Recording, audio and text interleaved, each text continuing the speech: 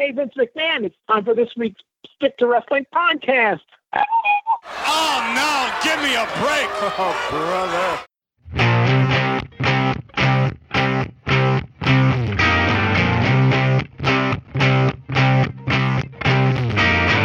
Hello, everyone. Welcome to the Stick to Wrestling podcast. My name is John McAdam. This is Stick to Wrestling, where if you give us 60 minutes, perhaps indeed, we'll give you a raw bone and wicked good podcast. They tell me, I read a book about podcasting, and they say every episode, say what your podcast is about. It's about classic wrestling from the 70s, 80s, and 90s. I don't know why I take advice from this stranger, but I gave him $15 for the book, so I might as well. Before I get rolling, I want to, first of all, invite everyone to the Facebook group. We had more questions from the Stick to Wrestling universe. If you join the group, you're in, and you might get to ask a question, which we will address in this forum. Also, follow me on Twitter. Just search for John McAdam and follow the guy with the Stick to Wrestling logo as his avatar.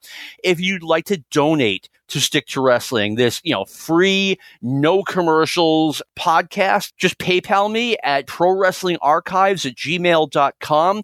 Next week, I'm going to get around to thanking everyone who's donated. I'll talk about this in a minute. I'm a little bit like I just got in the door. But before we get rolling, I know Lauren Boebert listens to this podcast every week. And Lauren, I would like to invite you to a musical. Let's sit next to each other and let's make this happen. Steve, you think that's a good idea? I do. Well, moving right along, we had some great feedback on the Stick to Wrestling Facebook group. We did. Yeah, not only about last week, but the usual great questions just keep coming up. John Mizuki was asking, would Terry Gordy have been a good traveling NWA World Champion?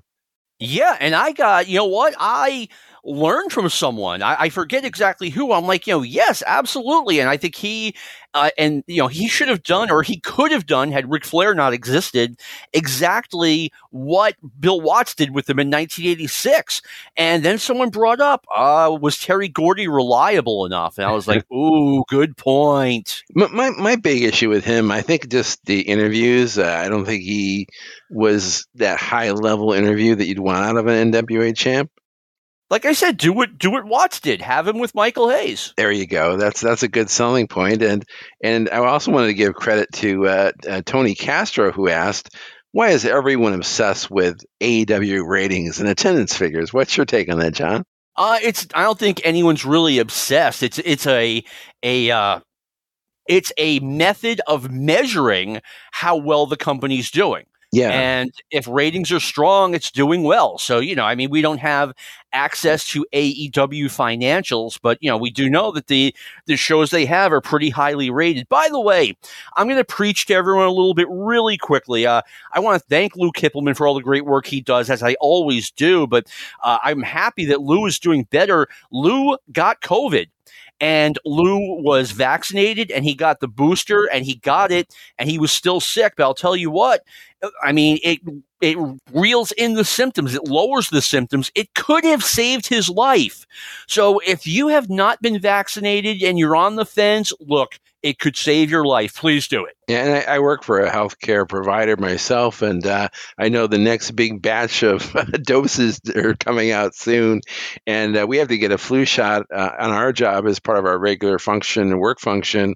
So I'm going to get 2 shots, the flu shot and the booster. So I'm looking forward to that.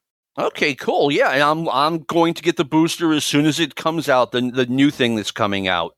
Absolutely. And I really like the topic you came up with this week, John, about the very first Saturday night's main event. That's what we're going to talk about. But I'll tell you what, give me like 60 seconds to be an angry old man yelling at clouds here, right? It's Sunday night, and I literally just got in the door like 5 minutes ago. By now, it's like 10 minutes. And it's Sunday night. It's like 7 o'clock, and there's traffic outside. And I'm like, what the hell? What are these people doing outside on a Sunday? Go home. And maybe just the world has changed and people do stuff on Sunday. The Patriots are playing tonight, so maybe that's a factor, but that's not for another like hour and a half later. So, I'm allowed to be driving around, but you guys aren't. That's where I'm coming from. Yeah, we had the same thing down here in Tampa. We just had a 1 o'clock Bucks game, and I was out. I went to church late in the day, and I kind of ran into some of that. But yeah, everybody's home. Everybody's ready for 60 minutes and ready for the primetime NFL game. So That's right. And hey, I'm sacrificing for you guys. I'm going to miss some Patriots for this podcast. But anyway, the first Saturday night's main event, it aired on May 11th, 1985. Steve, what a huge deal the WWF is on a network. We've gone from the show being on UHF stations either early in the morning or late at night. And yeah, it's late at night, but it's NBC. I mean, it was mind-blowing. Well, you and I lived through it. I mean, we saw the evolution.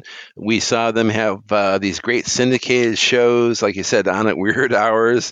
And we saw, them on HBO briefly. We saw WWF on USA Network. We saw them migrate the year before to MTV. And if you remember the Sports Illustrated issue with Hulk Hogan on the cover, which came out right about a month before the first Saturday night's main event, there was an article in there where they did talk about the fact that the show was going to NBC. And apparently Dick Ebersol was very much impressed with Vince's TNT show. And apparently that made such a strong impression on him that he decided that, wrestling would be a really good fit as a maybe once a month replacement for Saturday Night Live. And this was the pilot episode to see how well it would do in that time slot. Yes, and my understanding is that it did very well. And it was funny. They couldn't go on syndicated TV and say, hey, we, the WWF, are going to be on NBC 11:30 at night on Saturday the 11th, because that's a conflict. You don't want, if you're running one TV station, you don't want them advertising for another TV station. But they kind of danced around it. They hinted around it, and they did a lot of advertising. I mean, I remember there was a full page ad in TV Guide. Mm-hmm. So they wanted to make sure people knew about it. Oh, yeah. And I will tell our audience that may have been fans who came into wrestling later, if you go back and watch this show on the Peacock, or if you find it in a different place, especially the Peacock version, the two major differences you'll see from what's on Peacock and the original. On the original, after the very first match, which we'll get to in a minute, the 6-man tag team match, they did air this really entertaining video that was a promo for the Goonies movie. Goonies Are Good Enough, a Cyndi Lauper video directed by Richard Donner, who directed the Goonies movie and big-time Hollywood director. And then the other big difference is that a lot of these matches, you're not getting the authentic the entrance music. The big example was when Wyndham, Rotundo, and Steamboat were coming to the ring. Originally, it was born in the USA with Bruce Springsteen, and Captain Lou was leading them to the ring to that. And if you watch it on Peacock, you get this kind of generic country and western theme that maybe Jimmy Hart wrote it when he was writing those entrance themes to the wrestling video games. It had the term USA in it, and it sounded like Bruce Springsteen, but it didn't sound anything like Born in the USA. Yeah, it sounded much more like a country song. It did mention USA. It was kind of patriotic, but didn't really have that get up off your feet like Bruce Springsteen. Yeah, I mean, obviously I guarantee you they never had permission to use Born in the USA. It's just the way things ran in 1985. Oh, yeah. And later on in the show, when Cyndi Lauper made her appearance for the ladies match, where I'm sure they probably played Girls Just Want to Have Fun, it's her entrance theme. They had this kind of a generic, kind of a punk, like a dance theme when she was coming in. And the song was somewhat appropriate, but again, it was just like a generic track. So yeah, it was kind of a generic, okay, let's make music that sounds like it was made in 1985 kind of thing. Just, rubber stamp, new wave kind of thing. Right. All right. Now, Steve, I should have mentioned this to you before we started recording. Greg Gagne got on a podcast, which we no longer have access to. It was Gary Capetta's old Gold 57 talk? 57, Sure. yeah, or whatever it was. Mm-hmm. And Greg Gagne claimed that the AWA was working with CBS I believe he said it was early 1983 or late 1982, to have a similar show on CBS. And I just can't imagine that Greg's telling the truth. I can't. Because, I mean, the AWA was not national. It was a Midwestern. I think by that point they were in San Francisco. But, they only covered a small fraction of the country. If no one in New York, Los Angeles, Miami, Boston, Philadelphia, Houston, wherever, they're not going to know what the AWA is. They're not going to know who their wrestlers are. He was talking about doing Hulk Hogan versus Andre the Giant. Yeah, everyone who knew who Andre was, and some people knew who Hogan was, but that's it. Yeah, with Greg Gagne, I mean, a great guy and everything, but some of his stories just don't hold up. I mean, I know right now he's marketing this line of dolls of legendary wrestlers. In fact, there's a Verne Gagne doll and a Don Leo Jonathan doll, and these are all like $40 each, and he's saying that they're just flying off the shelves. I don't know. I mean, I don't know if there's such a market for 50s and 60s wrestlers. Maybe there is. I don't know. Went out and bought all of the Don Leo Jonathan dolls, so he's telling the truth on that one. Right, you got me on that one.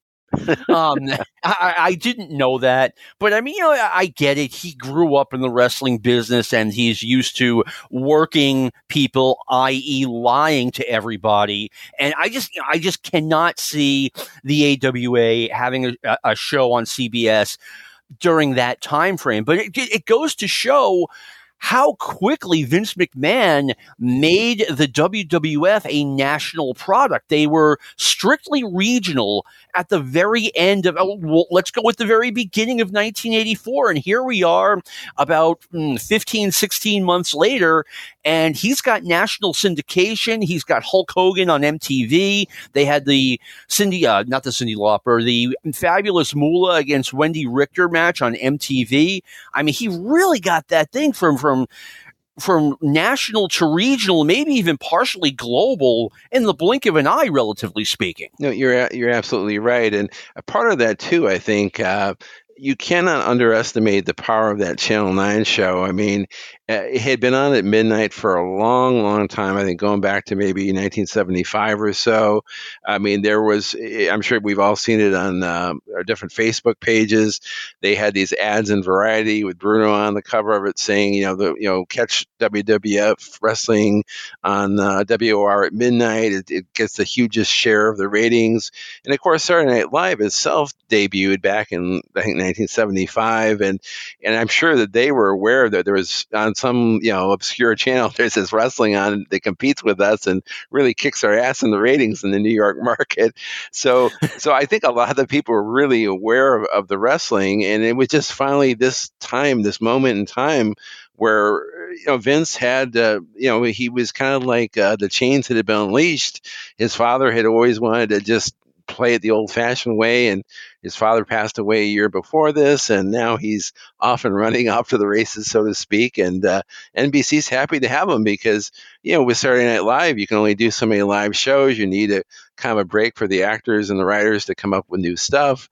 So this pilot episode, if successful, would be a really nice fit for them, so they could have wrestling on once a month instead of an old rerun of Saturday Night Live. Yeah, I remember watching this with a group of people, and one of which was my girlfriend, one of her friends, and they were pissed. They were like, Saturday Night Live, and by the way, they were both right around my age. Yeah. Saturday Night Live is supposed to be on right now, even a rerun. It's supposed to be on. It's been on since we were in grade school, and it's not on. And they were not happy, and they didn't like wrestling anyway. And this is the initial airing that we're going to talk about. That you were there with the big group of people. Big group, like I want to say 5 or 6 people. And yeah, May 11th on that Saturday night, we all got together and, we're just hanging out and all right, time for wrestling to be on. And these two are like, Well, I had a similar experience too. I went to my friend's house and his mom and dad were there and his younger sister was there. And we had gone as a group to see WrestleMania on closed circuit just, a few weeks before. And, him and I had gone a lot of house shows together. So we're watching watching this NBC show, and everybody's like really excited about it. And his younger sister in that first match, I don't know how much of a wrestling fan she was, but she really liked George Steele character in that first match as he's making his babyface transformation. Steve, you want to take this just jumped into my head. Okay. You want to take a journey back to 1985? Yes, of course. I was not drinking them. There were wine coolers present. You remember those? I remember those, yes. I thought they were disgusting, and they were a 1985 fad that went away quickly. There were wine coolers everywhere in 1985. That just jumped into my head. Well, one thing we should also mention, and this is something that John and I had talked briefly about online earlier in the week, to kind of prepare NBC's audience for this. In addition to all the ads that John had mentioned, they aired on the Saturday afternoon NBC sports show. Bob Costas had hosted this like 1 hour show all about wrestling. Some of it was historical stuff where they had interviewed Monsoon talking about Bruno, and they interviewed different people. In fact, there was a really cool little feature on the biggest Jim Dugan fan in Louisiana.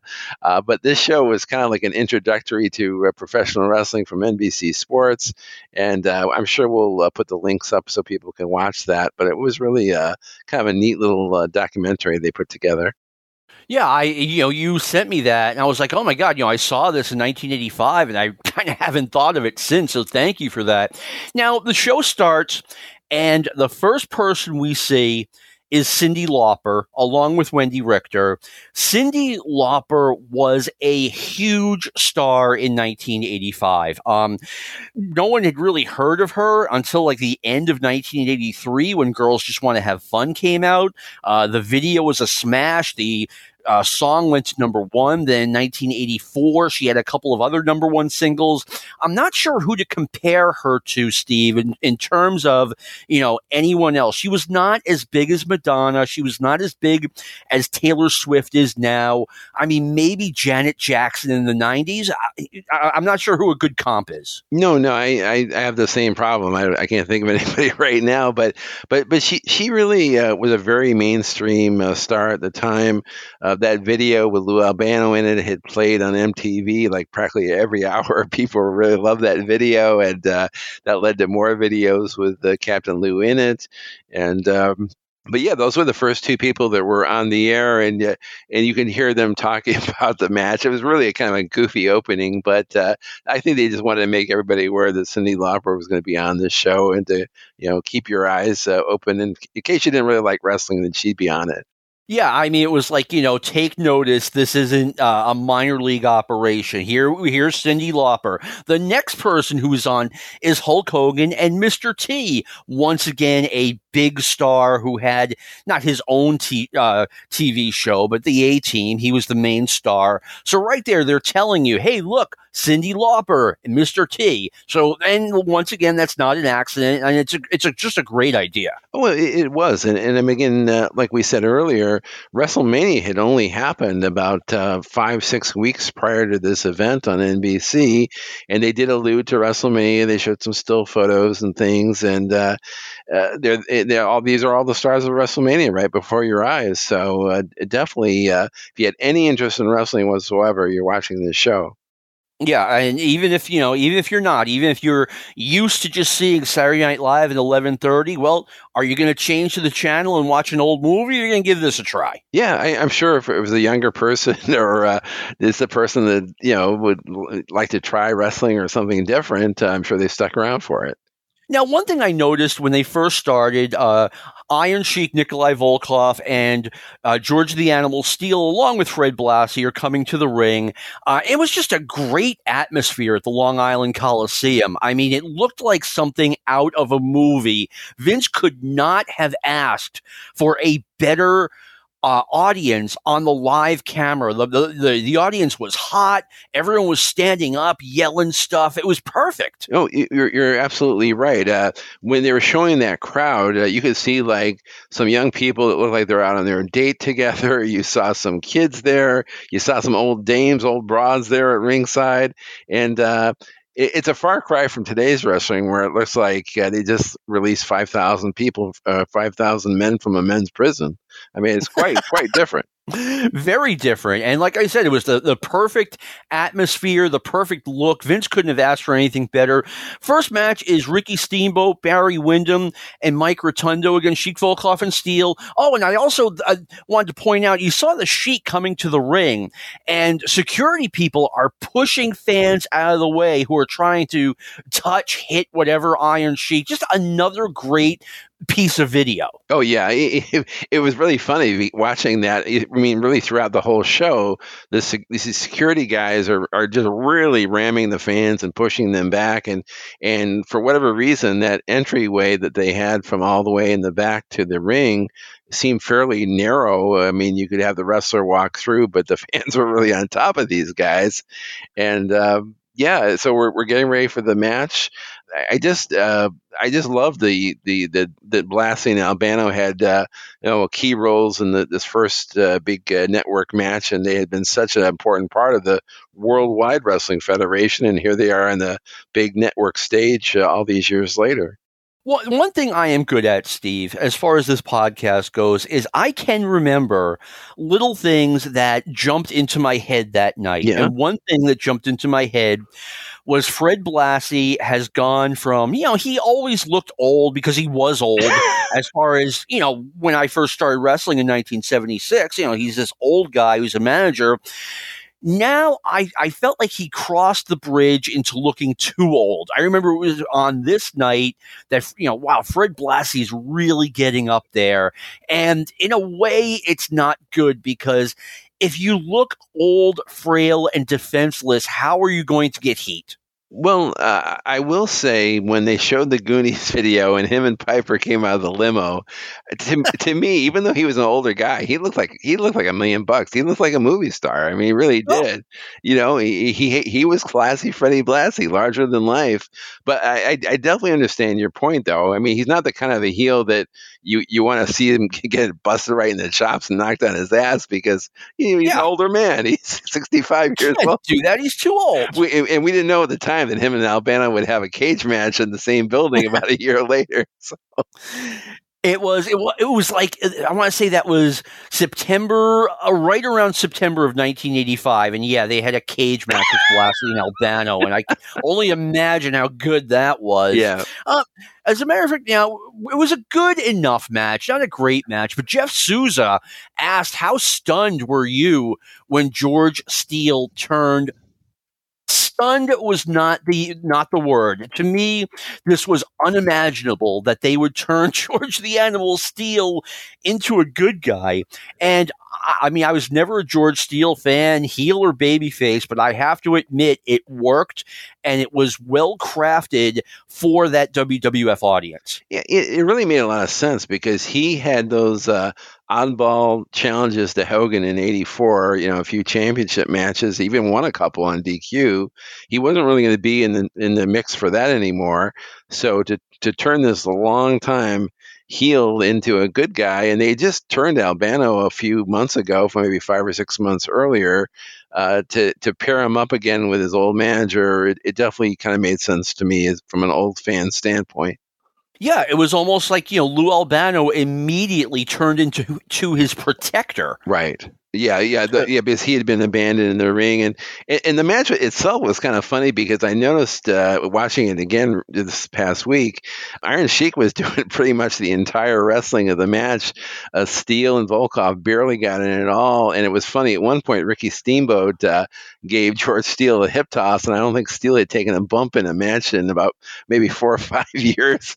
He kind of landed kind of awkwardly, but I know Backlund had rolled him up a lot of times, so they were doing their finishing of a match, but other than their Backlund roll-up, that hip toss was probably his first bump in about 5 or 6 years. Yeah, really. I mean, and they did a good job with it because they made it look like, okay, Fred Blassie put George Steele into this bad situation where he doesn't understand tag team wrestling, and as a result, he got confused and pinned, and then the bad guys all turned on him. Yeah, and you're definitely creating a sense sense of the vulnerable George Steele, not the old George Steele who was just this guy who could tear down a telephone pole if you wanted to. But I guess this is the kind of stuff that Dick Ebersol enjoyed. I mean, he had himself produced a season of Saturday Night Live, so he had a sense of humor. And I don't know if they had already had the idea of him being the beast to Elizabeth's beauty quite yet, but I'm sure that would be down the line fairly quickly. Randy Savage debuted right around this time, maybe a little bit, like maybe a few. No, I think he had already debuted. But he had just debuted, and Elizabeth hadn't been on TV yet. So I don't think they were that far down the line. I mean, Steve, one thing I think I've mentioned this on the show before. I mean, we talk about was it a surprise that George Steele turned? If someone on May 11th, 1984 had told me that in a year, both Captain Lou Albano and George the Animal Steele were both going to be good guys, I would have said, you are insane. And I remember watching TNT right before Christmas 1984, and they had Lou Albano reading a Christmas poem to two children who had their backs to the camera. Lou Albano was facing the camera. The kids were facing Lou Albano. Mm-hmm. And Lou finished, and then the kids turned around, and they had like the fake Lou Albano beard. And was it Shane and Stephanie? God, you know what? I have to go back and watch it. I mean, I can't see why not. But I remember, immediately I added up what was going on. Now, they were turning Lou Albano, and I was like, no, this is impossible. But the segment spoke for itself, and a few weeks later, Roddy Piper, slammed that award over his head at Madison Square Garden. The turn was complete. I couldn't believe it. Yeah, I would say for the first 6 months to a year, the turn of Lou Albano really worked. I mean, he was still really, really popular, especially with Wyndham and Rotunda. He was a really good, guy. He was the guiding light for them, and he gave them some needed personality. But yeah, over time that would kind of get old and boring. But what you just said it took me into one of our questions that Jay Bowser asked. He asked both of us, would we have ever thought in the late 70s or the early 80s would Vince have taken his company on a national expansion big enough to be on NBC? So, yeah, I mean, I'll answer that part of it. No, well, I probably wanted to see something like this happen back in the late 70s. I mean, I can remember being in a department store, still being a kid, maybe a preteen ager, and I could see they had a Muhammad Ali ring, and I kept thinking to myself, man, I would like to buy this just to pretend that I had wrestlers to wrestle in this ring. And lo and behold, 6-7 years later, all these LJNs come out. I was too old for it by then. I was reading Playboy by then, but for the kids of the new modern age of the mid 80s, I'm glad they had wrestling dolls they could play with. Yeah, that was inconceivable. And I always had this thought that, back then the promotions were all working together, and what if they put together a super card that was on syndicated network, like the Battle of the Belt, something like that? I mean, I'm sure it's one of those things. Logistically, it's tough, but I mean, that was always kind of something I wanted to see. Oh, yeah, I'm right there with you. I mean, you and I were so addicted and so brainwashed by these wrestling magazines that there's these three huge alliances, the AWA, the NWA, the WWF, and we're both thinking in our heads like a super card. Of course it's going to happen, and it didn't really happen, but these promotions really fought to become exclusive and bigger than the rest, and we lived through this really interesting time. We did. And, like Steve said, I mean, both of us, our imaginations were captured at an early age and remained captured, I mean, for a long time by this crazy wrestling business. Now, next up, we have a Piper's Pit with Paul Orndorff. Paul Orndorff had sort of turned a little bit at WrestleMania 5 or 6 weeks earlier. He had been in limbo for that 5 or 6 week period. I have a match with him against Hulk Hogan segment from the Philadelphia Spectrum that happened after WrestleMania, but before this taping, and it was almost like, Paul Orndorff, it's almost like a good guy versus good guy match, and they shook hands afterward, but Paul was kind of in limbo for a long time. It was like they were waiting for this night to finalize his turn. Just hearing what you just said, it just blows my mind now in retrospect that you had all these major heels all turning like so quickly. I mean, you had Albano 6 months before. You have George Steele turning on this very night, and what you're describing sounds so much like what Sergeant Slaughter had just done back at the start of '84 or the end of '83. I mean, I guess once a guy gets so hated or so dominant, you just want to turn him into a good guy.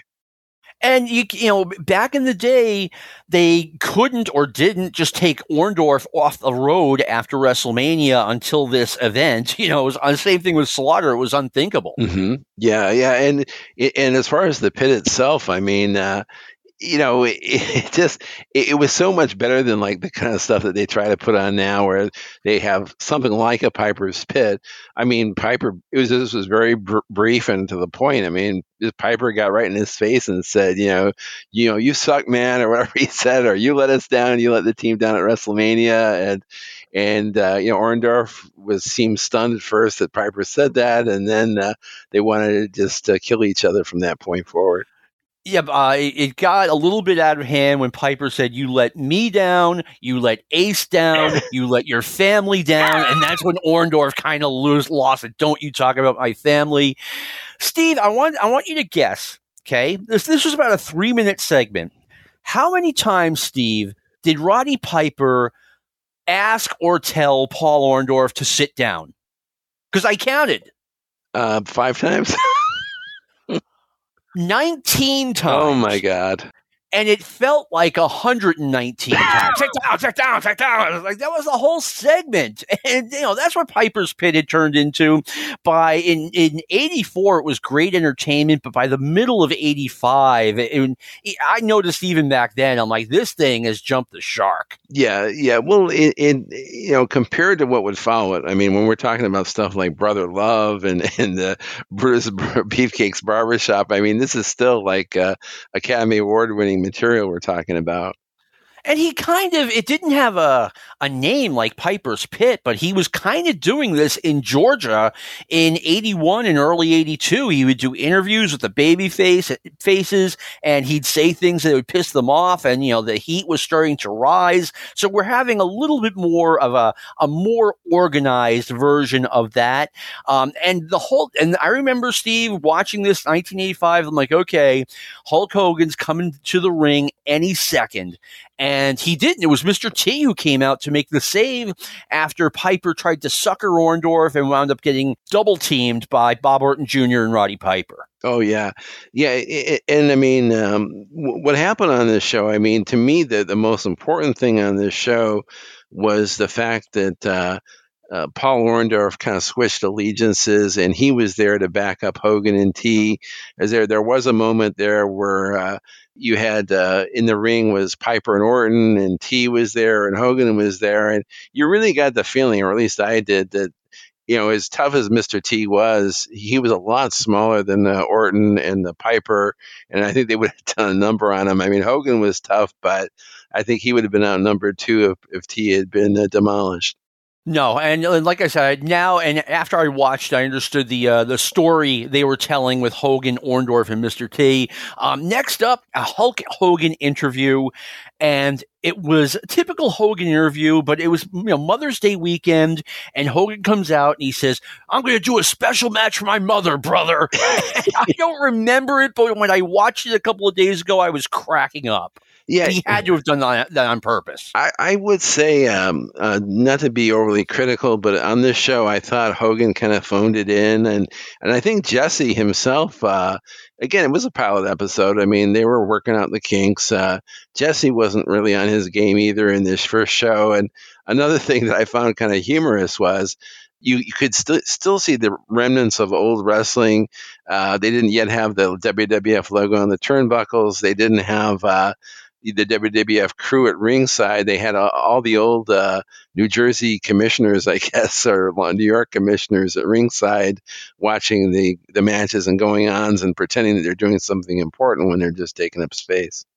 Yeah, welcome to the life of state athletic commissioners. I mean, I think I've gone off on them enough on this show, but I definitely do not approve. Yeah, I mean, there was one young guy who was part of that group of commissioners, and when JYD is dancing with his mother near the end of the show, he really popped for that. He probably stood up and started clapping his hands together. He was really into it. Well, I'm glad they were having fun. Let's get in a couple of more questions because they are actually pertinent to this match.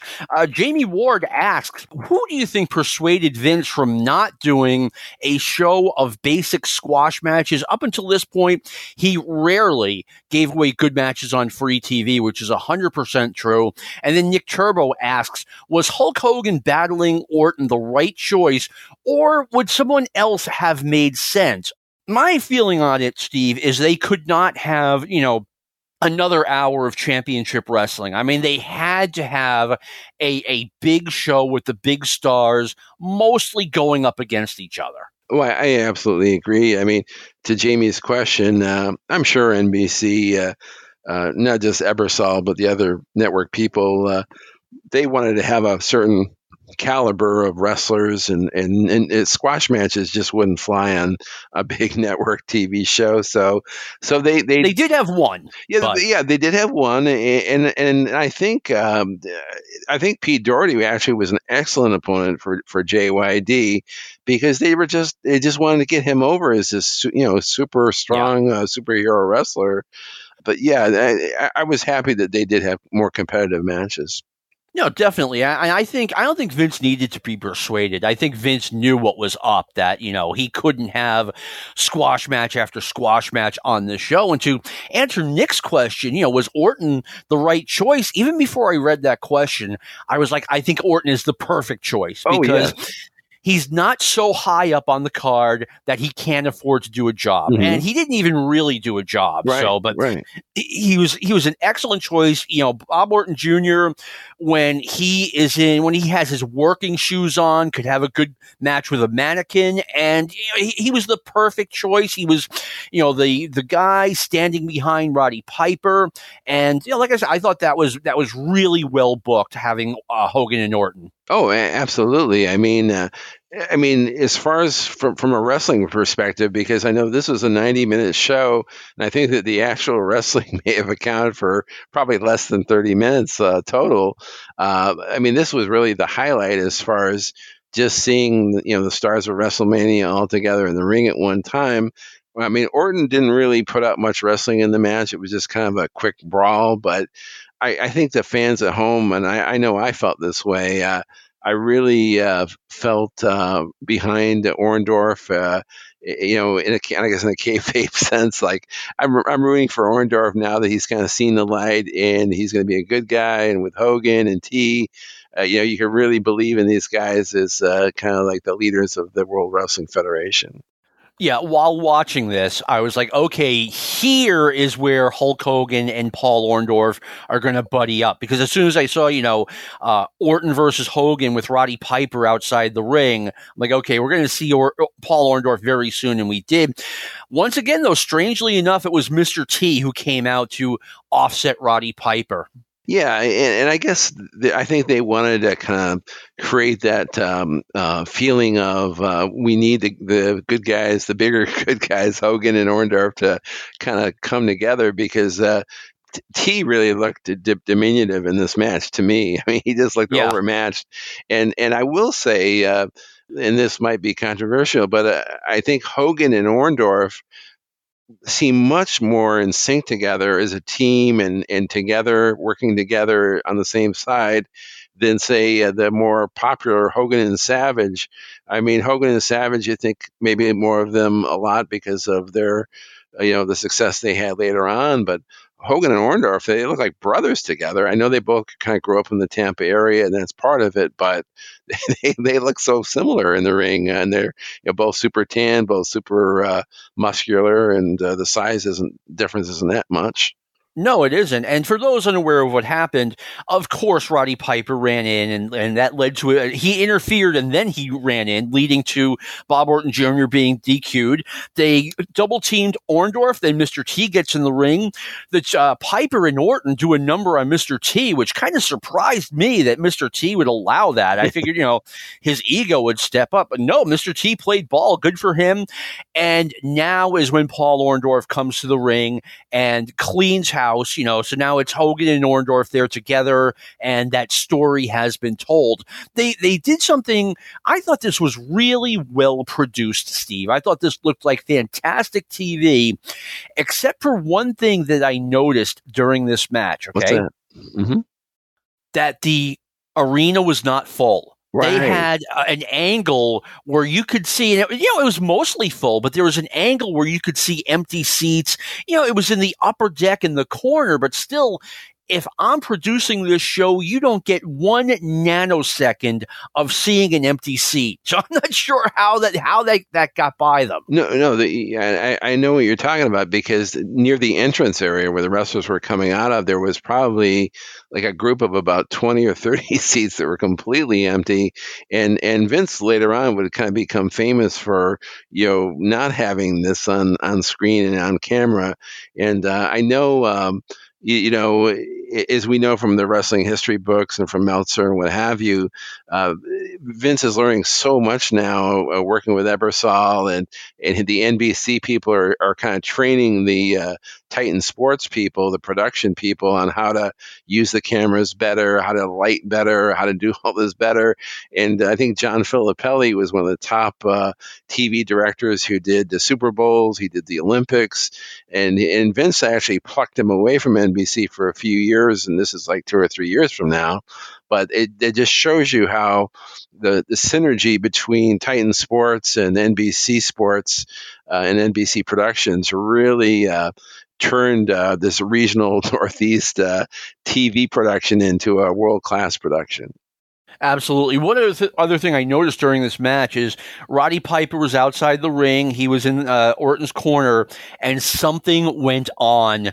A spectator either tried to jump the rail or something, because you see all kinds of security running over. You couldn't see exactly what happened, but something happened. Yeah, and it's kind of cool to watch this early SNME or Saturday Night Main Event, because you're getting some of that old school feel that pretty soon you're not going to have at all, because the subsequent shows get so much more glitzier and more over the top and more emphasis on the music and the glitz and the glamour rather than the old school wrestling and drawing heat and things like that.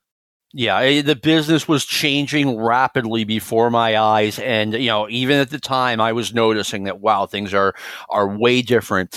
Next up, we have the Fabulous Moolah doing an interview. Now, number one, Fabulous Moolah, what can I say? She's old. She's an old woman on television. It was noticeable in 1985. And one of the things that has changed, back then, Steve, we had no way of looking up exactly how old Fabulous Moolah was.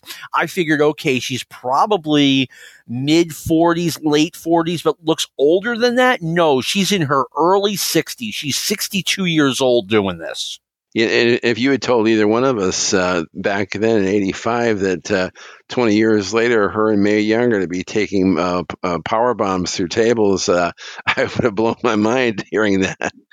Well, the wrestling business, the way it changed, or the WWF, the way it changed, like starting 97, 98, once again blew my mind at the time. But this was not a good interview. Moolah kind of got off track several times. She was babbling a little bit. This had, okay, take two written all over it. Yeah. And, the match itself, and also the promos that from the beginning of the show with Cindy and Wendy Richter, it really reminded me what a excellent female wrestler Wendy Richter was. I mean, in the 80s, it's not like today where, Rhea Ripley kind of looks like she just fell off like a lingerie catalog while she's wrestling. Wendy Richter is dressed much more conservatively, but she's really like almost like a fitness model in her shape. Really great conditioning, great wrestler, and she makes Moolah look good, which is, got to be a difficult thing for anybody to do at that point. One thing, Steve, I noticed while watching this match, Wendi Richter absolutely is an athlete. Mm-hmm. I don't believe the story that she used to be a Dallas Cowboy cheerleader. More on that in a couple of minutes. But I did look it up on Wiki. And it said, she attended Bossier High School where she participated in volleyball, track, and cross country. And I was like, before I looked it up, I'm like, this chick definitely played volleyball and or basketball, and volleyball. Yeah, and we had seen her.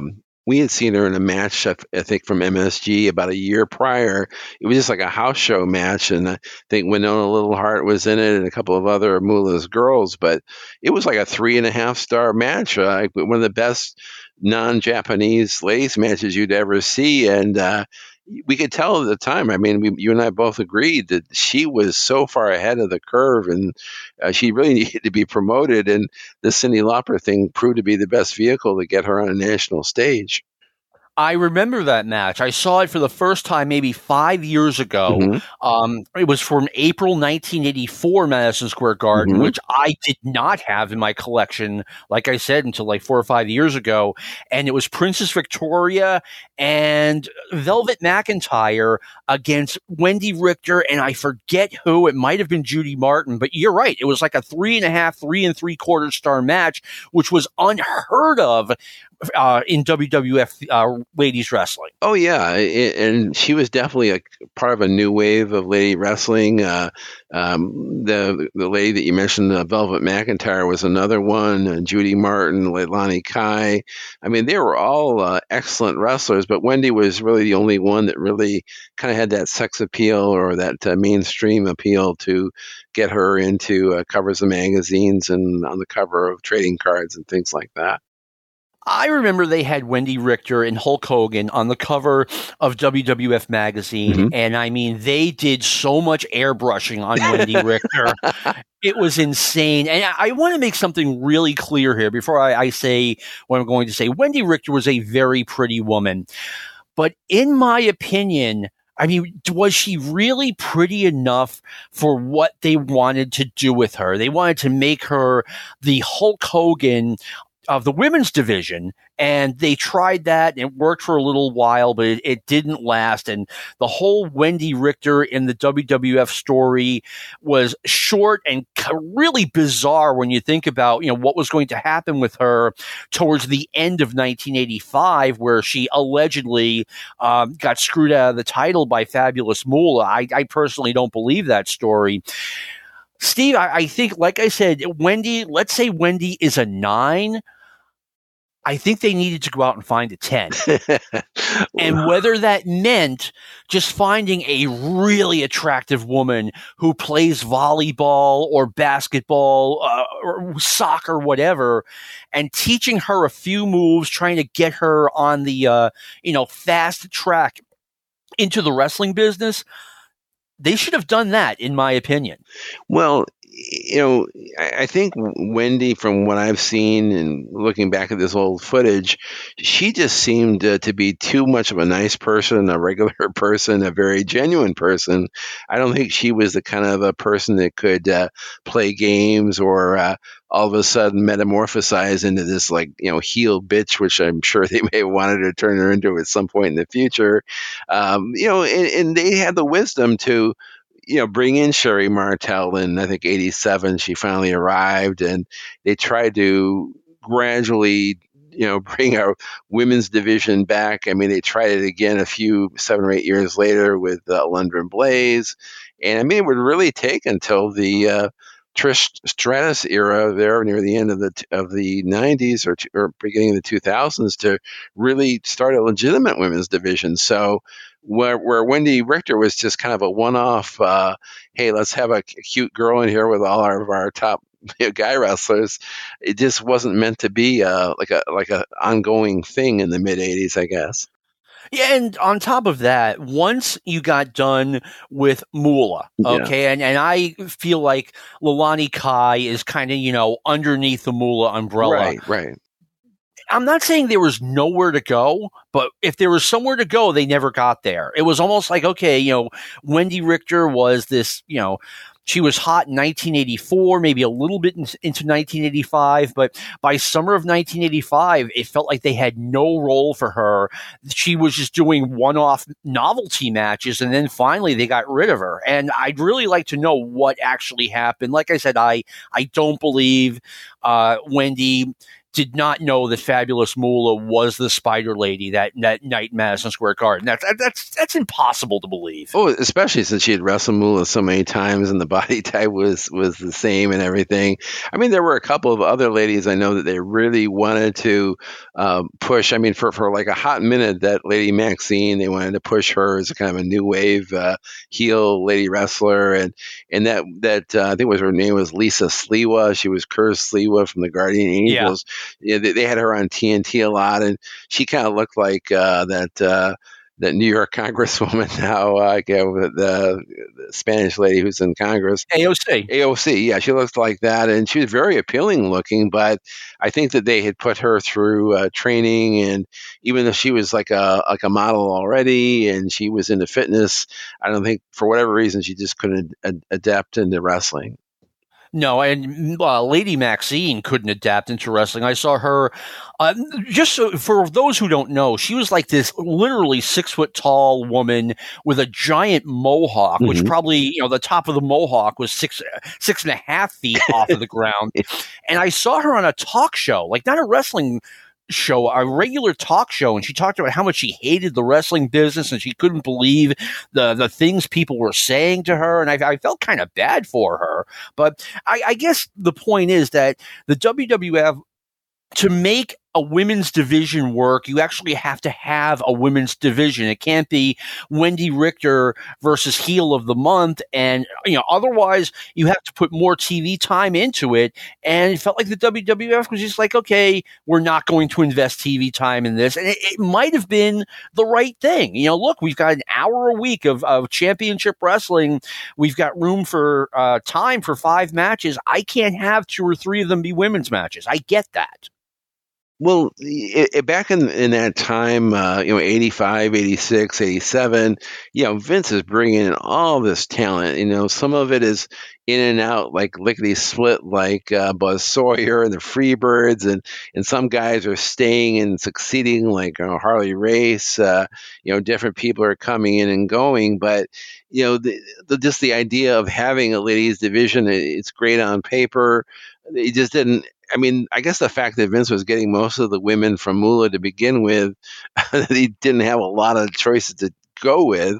He didn't. I mean, he ended up later using some of the, I know some of the Japanese talent. I think Dump Matsumoto came in for a match to the Garden. And of course, in 87, the Jumping Bomb Angels came in and they were very effective.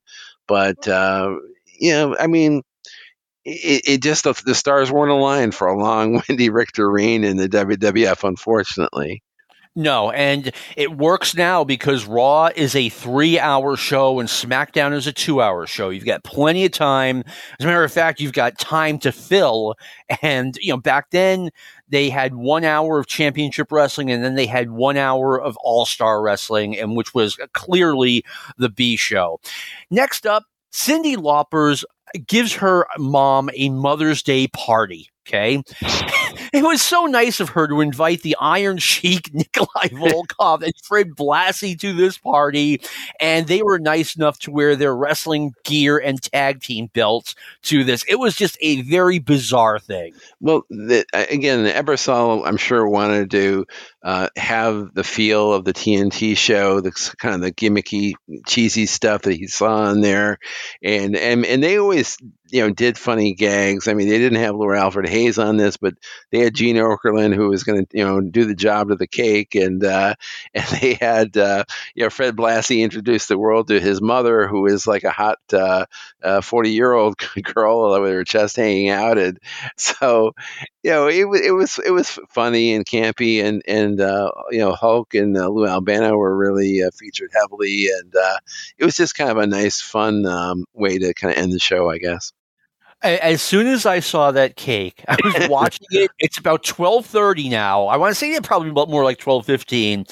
As soon as I saw that cake, I'm like, uh-oh. That was the most ominous thing in the world, and they did not let us down. Both Moolah and Gene Okerlund were swimming in that giant cake by the end of the segment. But, I mean, again, it's something you would never have seen just 2 years earlier. You would have never seen a segment like that. 18 months earlier. Well, the TNT show had really changed. I guess as far as like an Ebersol seeing TNT, I mean, I think Ebersol probably already liked wrestling, like the midnight wrestling he was used to, but like adding that whole TNT thing, like the Butcher Vachon wedding, I'm sure that was the episode that really caught his eye. And hey, anything can happen on here.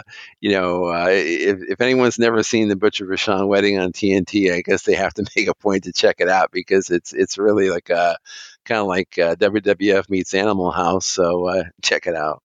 You also want to check out Dr. D. David Schultz showing off his gun collection. That may have been the funniest skit of all time, wrestling or otherwise. Yeah. So you know what? If you're in the group, please remind me to show you where those are. I actually wouldn't mind seeing that segment again. It's hilarious. By this point, Steve, I remember at the time this was starting to drag on a little bit, and now we've got Junkyard Dog versus Pete Doherty, and Junkyard Dog brings out at least who they're claiming is his mom, but I'm not 100% sure. She's happy. Oh, I've never been to New York before, and I remember at the time saying, "You're in Uniondale. You still have never been to New York." Well, she looked like a very nice lady, and and during the cake scene that we just mentioned, you do see JYD's little daughter, who I think eventually, when he was inducted in the Hall of Fame in 2004, I think she took the award for him posthumously. So that was kind of cute to see her as a little girl. And in JYD, I mean, everybody likes to crap on his wrestling and the fact that he blew up, and every match he would blow up really quickly. But I mean, the guy had so much charisma, and even coming out to grab them cakes instead of the Queen song, "Everyone Bites the Dust." He was such a very important part of the WWF of the mid '80s, and one of the most likable, one of the most over characters for sure. He was short term. I mean, but then again, that's what wrestling is. I mean, if you're on top for a year and a half, you're doing a really good job. Someone in the group mentioned that people talk about Junkyard Dog being out of shape. Well, probably a large percentage of the group is out of shape, and he was nice about it. He wasn't a jerk. I mean, my take on it was that okay, but that person commenting on JYD, look, it's the wrestling business. It's a cosmetic business. It matters how you look, number one. And number two, I mean, Junkyard Dog, that 1990 Clash of the Champions match against Ric Flair, he looked like he was going to die 3 minutes into it because he was exhausted.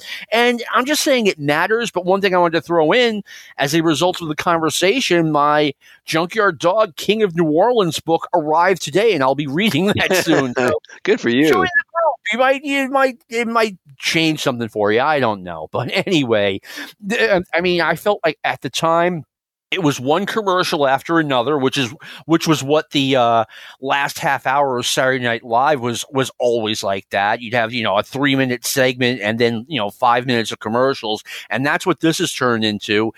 Doherty did a good job for what it was worth.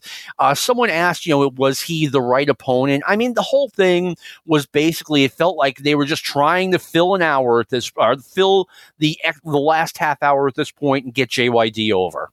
Yeah. I mean, they only had just so many certain hot ticket items that they wanted to touch on, and it was so close to WrestleMania, so they were still really heavily pushing the Cyndi Lauper part and the Mr. T part. And once that was all over with, like you said, they had just a little bit of extra time left over for, hey, let's throw JYD a bone and see what he can do with it. Yeah, and the last two things they did, they had Vince McMahon and Jesse Ventura on camera for about 60 seconds. They went back to commercial, and then they had Vince and Jesse sign off. So live, the last half an hour of this was kind of painful to get through, but I thought overall it was a decent show, and more than that, it did a really good job getting the WWF over. Yeah, the machine of the WWF back then, Titan Sports. I mean, you and I had lived through all this stuff, leading up to the national expansion, and just seeing them progress so well and get all this new talent. And let's not forget the Hulk Hogan Rock and Wrestling at CBS. You've got all the shows on USA. They could have used Bobby Heenan on this, maybe to have him involved in the Orndorff thing, but maybe he was deemed not essential. But Bobby Heenan would end up being a good focal point in the future episodes. But I think we have to really look at this one as a pilot still. I'm sure that they knew that this was probably going to succeed and that it would probably be on the fall lineup. This wrestling was so very hot then. I mean, the MTV thing had done really well too. So even though there were some, like you say, they didn't need to keep going back to Vince and Jesse seemed lost for words at times, which is very uncharacteristic of him. But the show would only get better, would only improve and get more slicker, and the editing would be a lot better. And but for a first effort, this was outstanding. Yeah, I agree. And I don't have any inside info on this, but I'll guarantee you this was the ultimate pilot. This was the ultimate experiment. Like, okay, NBC is like, all right, let's see how this goes, because they didn't have another one until October 1985. But obviously, hey, they kept going back to it, and it did well on NBC for about 5 years.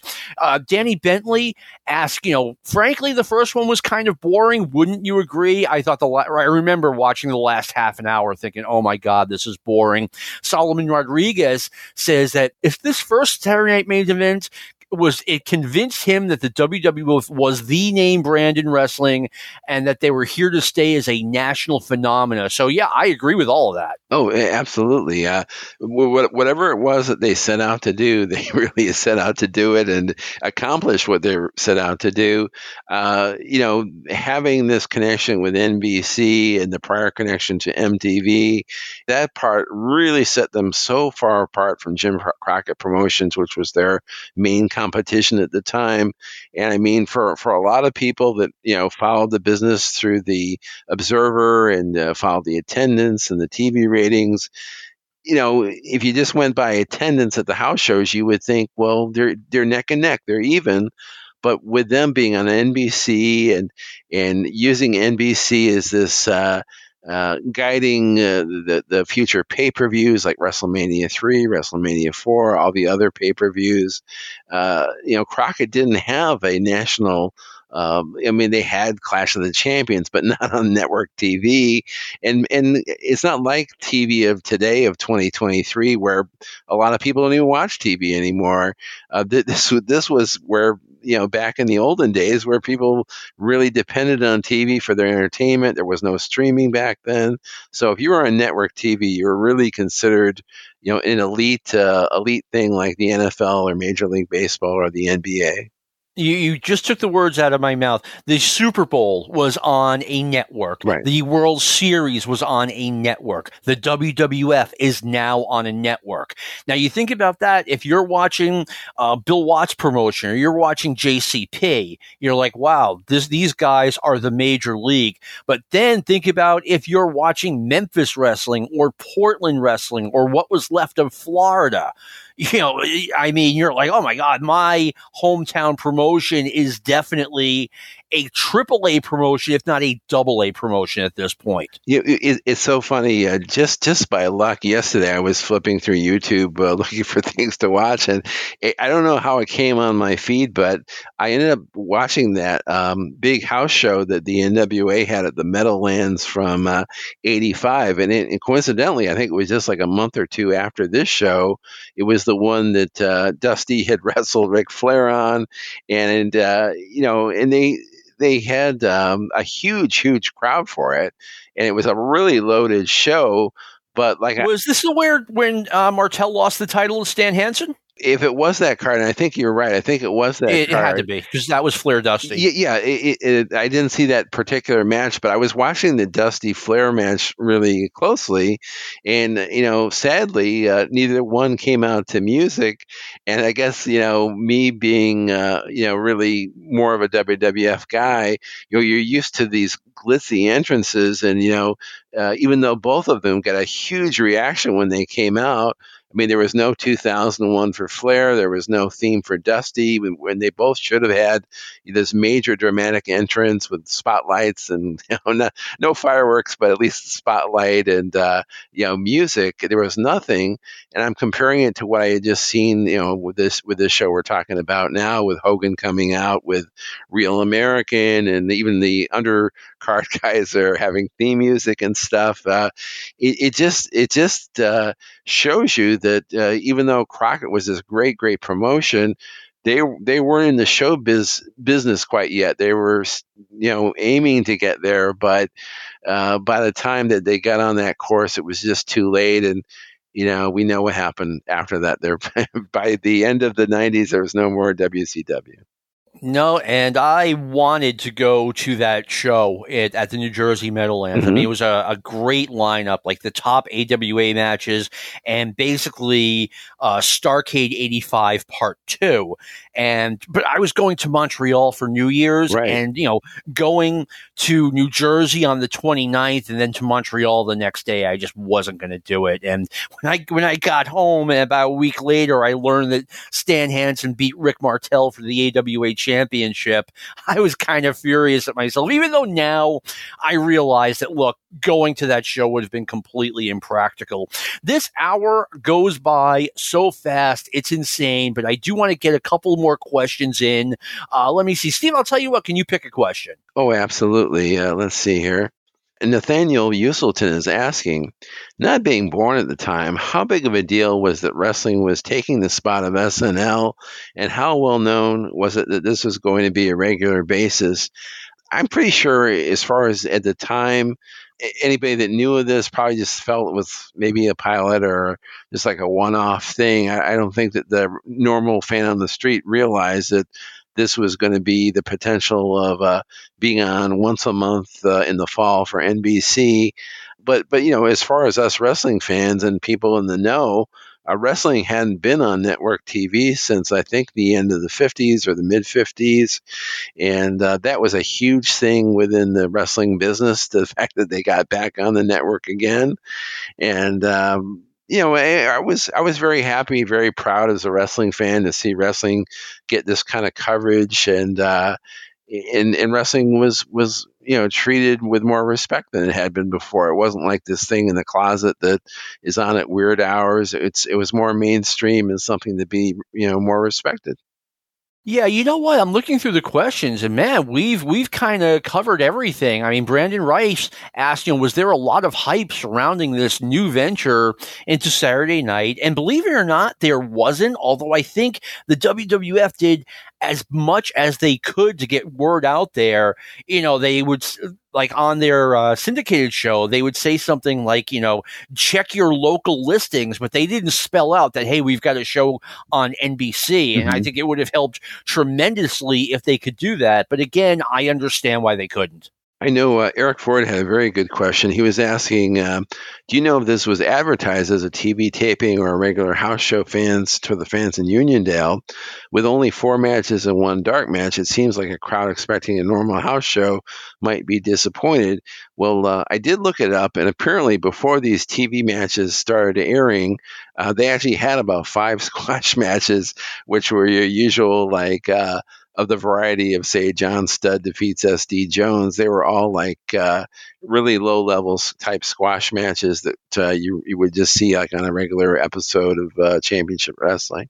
Yeah, you want to make sure everyone is at the arena and seated before, you start rolling those cameras. So they probably just had regular wrestling, I'm guessing, for a half an hour or an hour, and then they started recording the show. And once again, it looked fantastic. Steve, this has been a great hour. Thank you very much for joining me again. Well, it's great to be here with you. And man, we really lived through all this, and it's amazing. Yeah. It's amazing how wrestling has changed so much all these years later.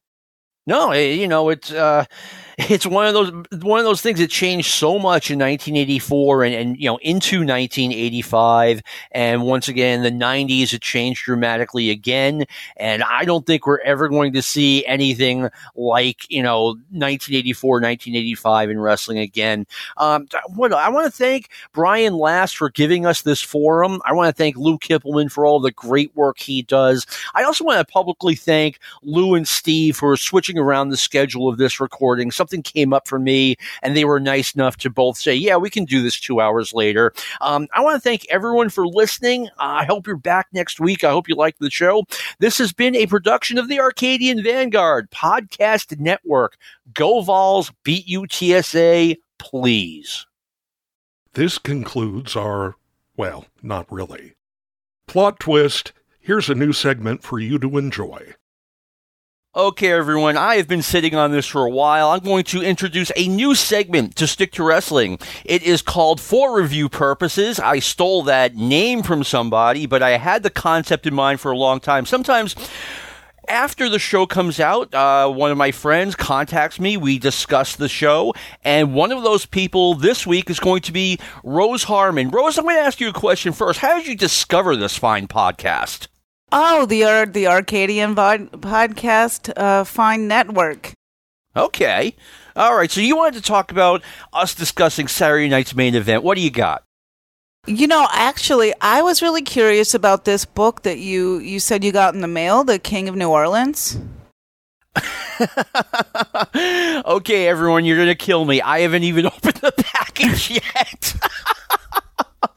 But we had a discussion on the board, and I've always been a big JYD fan. I've seen a lot of his stuff, not only from the WWF, not only from the Mid-South stuff that is on the network, but from before that. And that was really prime JYD, and we were discussing him. I'm like, you know what? I want to buy that book. And as I mentioned, I roll the dice, buy a book during football season, and yeah, it hasn't been opened yet. Like, not even out of the package. Well, you'll have to give us updates on how that book is, and just what all it covers. And it looks good. It sounds interesting. I love that idea. Now I have to take the book out of the wrapping and read a little bit of it and talk about the chapter by chapter, maybe on Stick to Wrestling. Thanks for the idea. Oh, you're welcome. And since I grew up firmly in the cable ratings war era, it's interesting to hear you guys talk about Saturday night's main event, because that's a whole different era. It's a whole different idea of wrestling on network television, and it was a brand new thing. It was a brand new thing, and at some point, it was complete. As I said, I mean, not to be repetitive, it was completely inconceivable at some point that wrestling would be on NBC. And guess what? It's coming back to NBC. Wow. I mean, great timing on our part for once. Right? Yeah, I just read that. Yeah, and, I wonder how it's going to go, but I mean, I'm not sure if NBC is really bigger than USA Network at this point. That's something I'm not familiar with. Yeah, it will really be interesting to see, especially today as we're recording. It's the all of the layoffs and such. It will be interesting to see how everything turns out. I feel bad for people who get laid off, and those aren't just words. I mean, I really do feel bad for the people, but It's 2023. That's just the way corporations run. You have to answer to your shareholders, and if you can cut costs, even if you're making money, you are obligated to cut those costs. And, I've been laid off before. I know what it's like. It's not fun, but I understand it. And, going back to when I was growing up, working at a department store, me and my coworkers would just sit around sometimes. If the cash register wasn't busy, you literally never see that now. Right, yeah, it's just not staffed like that anymore. No, everyone is on a skeleton staff, and we all have to wait in line, and we say things like, worker shortage. No, that's not what's going on. Right, like if you've ever been to a Dollar Tree, there's 2 people. I was at a Domino's maybe more than a month ago, like 2 months ago, and there was one girl there working the register, cooking the food, answering the phone, etc. And I was dumb enough to pay for my food, knowing that this was not really knowing that this was going on, and I just left. I'm like, okay, you guys keep my $17, and then I just went to the independent place down the street, and wow, guess who had 6 guys working? I always go to independent restaurants if I can. It makes a huge difference. Just today, I went to a place that's been in business since 1985, so longer than I've been alive. There is a place here in Nashua called Chicken and Chips that had a fire a couple of years ago, and they're finally rebuilding it. And when I walk in there for the first time in like a year and a half, I'm going to be like, hey, the first time I ate here was 1979. I was 14. I just moved to Nashua. Wow. Yeah, restaurants like that, though, they're a little piece of history, and they make a neighborhood more interesting instead of just a bunch of chains.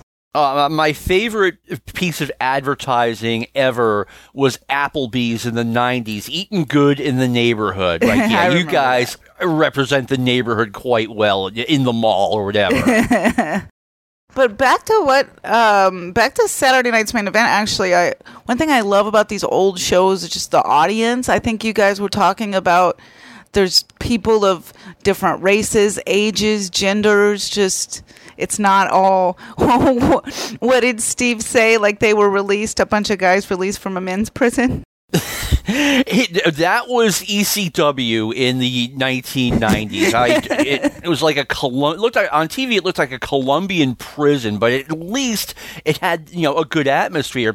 We talk about Saturday night's main event and all the things that changed under Vince. I remember going to the Boston Garden in 81, 82, 83.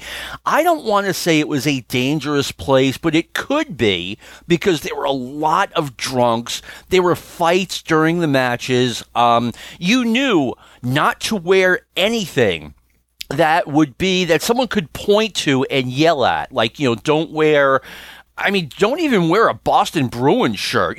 Bruins fan over there. It was like that. You really had to almost be camouflaged. And then by 1985, no, all of those guys weren't gone, but it was a very different overall audience where people were bringing young kids to the Boston Garden for WWF wrestling. Like, my dad would have never let me go to the Boston Garden until finally it's like, Dad, I'm 16. I'm going.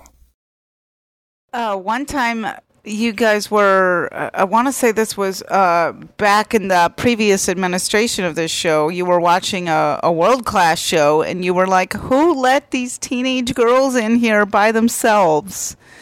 And they were crying. They were crying over Kevin Von Erich. They were like scream crying, hysterical over Kevin Von Erich having a wooden chair broken over his head. And I see just these girls by themselves. Okay, I get it's the Texas State Fair, but it's still wrestling. And maybe it was just different in Dallas than Boston. But you're right. I'm like, where are their parents? It's so different now. And even when I was growing up, you wouldn't have seen that. No, and did you grow up in world-class territory, or was it Mid-South? Or that was actually way before your time. Yeah, but I feel like it's sort of that overlap, like the 4 states area. Okay. Yeah, I mean, you missed out on the territories. I remember now that you're much younger than me. But, I mean, you got into the WWF about when? And 96, 7, Okay.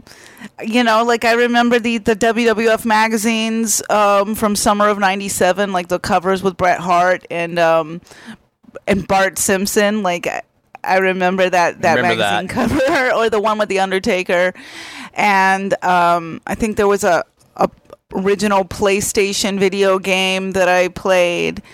And I immediately got more into like the magazines and, not so much the message boards because I was a little young, but I definitely, I read Have a Nice Day by Mick Foley when I was like 11 or 12. And that definitely, it hooked me for life, I guess, as a fan. I want to tell everyone Mick Foley story. I said there's going to be a 10-minute segment. We're on minute 9. One of my friends got really sick in the late 80s. I mean, really sick. He was a wrestling fan. He was practically bedridden. He was down to about 75 pounds. And one day, there's a knock on the door, and his mom's like, "Hey, someone's here to see you." And he's like, "Who?" "Cactus Jack." Just out of nowhere, he visited my friend, and I really want to bump into Mick Foley one of these days and thank him for that. That's awesome. It really was.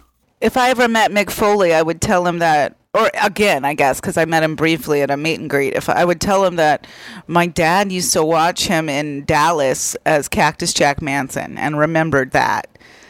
Like 10 years after that fact, said I remember him from World Class. Like, it was crazy the things that my dad remembered from the 70s and 80s wrestling, and would just pop off randomly during an episode of Raw. Cactus Jack Manson, I do remember that. That's when he first started. Our 10 minutes are up. Rose, thank you for taking the time. Thanks for joining us. Thank you for having me. All right, you have a good one. You too.